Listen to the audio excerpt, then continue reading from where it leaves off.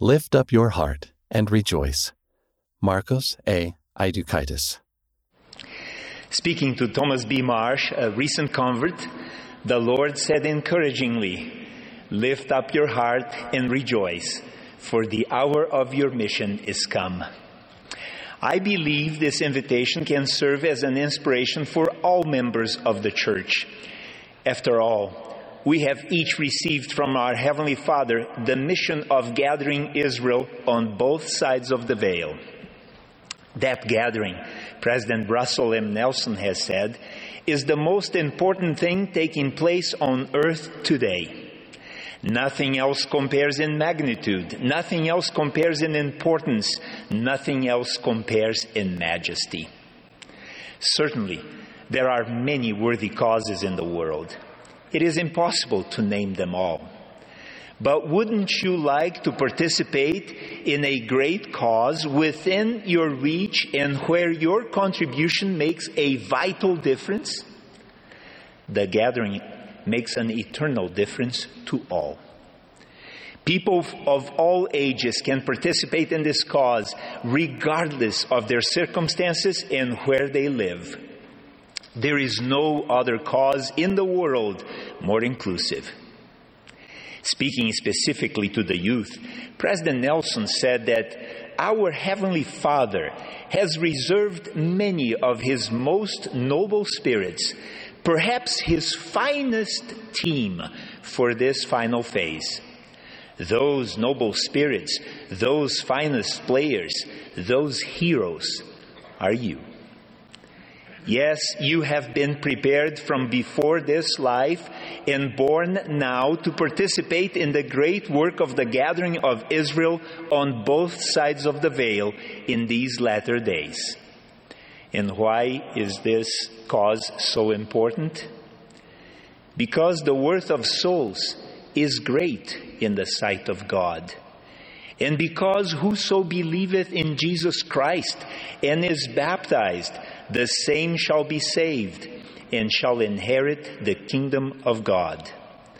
Furthermore, all that the Father hath shall be given unto those who receive His ordinances and keep His covenants. In addition, the laborers are few.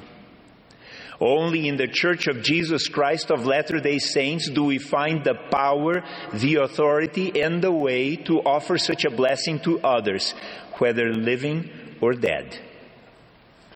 As President Nelson said, anytime you do anything that helps anyone on either side of the veil take a step toward making covenants with God and receiving their essential baptismal and temple ordinances, you are helping to gather Israel.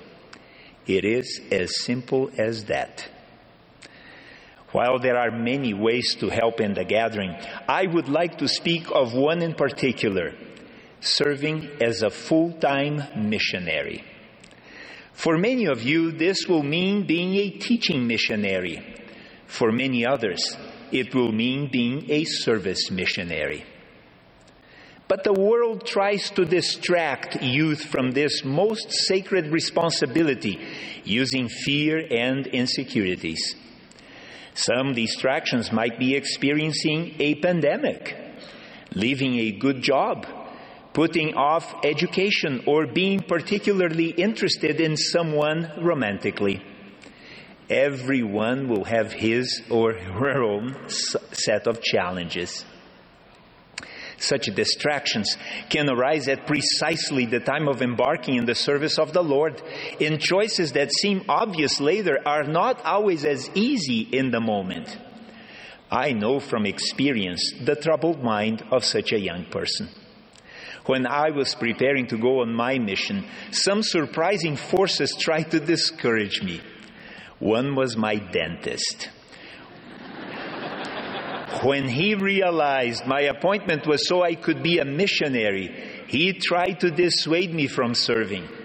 I had not had the least notion that my dentist was against the church. The interruption of my education was also complicated. When I asked for a 2-year leave of absence from my university program, I was informed that it was not possible. I would lose my place at the university if I did not return after 1 year. In Brazil, this was serious, since the only criteria for admittance in a university program was a very difficult and competitive examination. After repeatedly insisting, I was reluctantly informed that after being absent for 1 year, I could apply for an exception on extraordinary grounds. It might be approved or not. I was terrified at the idea of retaking that difficult admissions test after 2 years away from my studies. I also was especially interested in a young woman. Several of my friends shared that same interest. I thought to myself, if I go on a mission, I'm running a risk. But the Lord Jesus Christ was my great inspiration not to be afraid of the future as I strove to serve Him with all my heart. He also had a mission to fulfill. In His own words, He explained, "For I came down from heaven not to do mine own will, but the will of Him that sent me." And was His mission easy? Of course not. His suffering, which was an essential part of His mission, caused Him, even God, the greatest of all, to tremble because of pain, and to bleed at every pore, and to suffer both body and spirit, and would that He might not drink the bitter cup and shrink. Nevertheless, glory be to the Father, He partook and finished His preparations unto the children of men. Serving a full-time mission may seem difficult to us. Perhaps it requires that we give up important things for a moment. The Lord certainly knows this, and He will always be by our side. In fact, in their message to missionaries in Preach My Gospel, the First Presidency promises, "The Lord will reward and richly bless you as you humbly and prayerfully serve Him." It is true that all the children of God are blessed in one way or another. But there is a difference between being blessed and being richly blessed in His service. Remember the challenges that I thought I faced prior to my mission? My dentist? I found another. My university? They made an exception for me. Remember that young woman? She married one of my good friends. But God truly blessed me richly. And I learned that the blessings of the Lord can come in ways different from how we expect. After all, His thoughts are not our thoughts. Among the many rich blessings He has given me for serving Him as a full-time missionary are a greater faith in Jesus Christ and in His atonement, and a stronger knowledge and testimony of His teachings, so that I am not easily swayed by every wind of doctrine. I lost my fear of teaching. My capacity to face challenges with optimism increased. By observing individuals and families I met or taught as a missionary, I learned that the teachings of God are true when He says that sin does not bring true happiness, and that obedience to the commandments of God help us prosper both temporally and spiritually. And I learned for myself that God is a God of miracles. All of these things were instrumental in my preparation for adult life, including possible marriage and parenthood, church service and professional and community life. After my mission, I benefited from my increased courage to present myself as a faithful follower of Jesus Christ and His church in all circumstances and to all people, even sharing the gospel with a beautiful woman who would become my virtuous, wise, fun, and beloved eternal companion, the sunshine of my life. Yes, God has blessed me richly, far beyond what I imagined, just as He will all those who humbly and prayerfully serve Him. I am eternally grateful to God for His goodness. My mission completely shaped my life. I learned it is worth the effort to trust in God, to trust in His wisdom and mercy, and in His promises.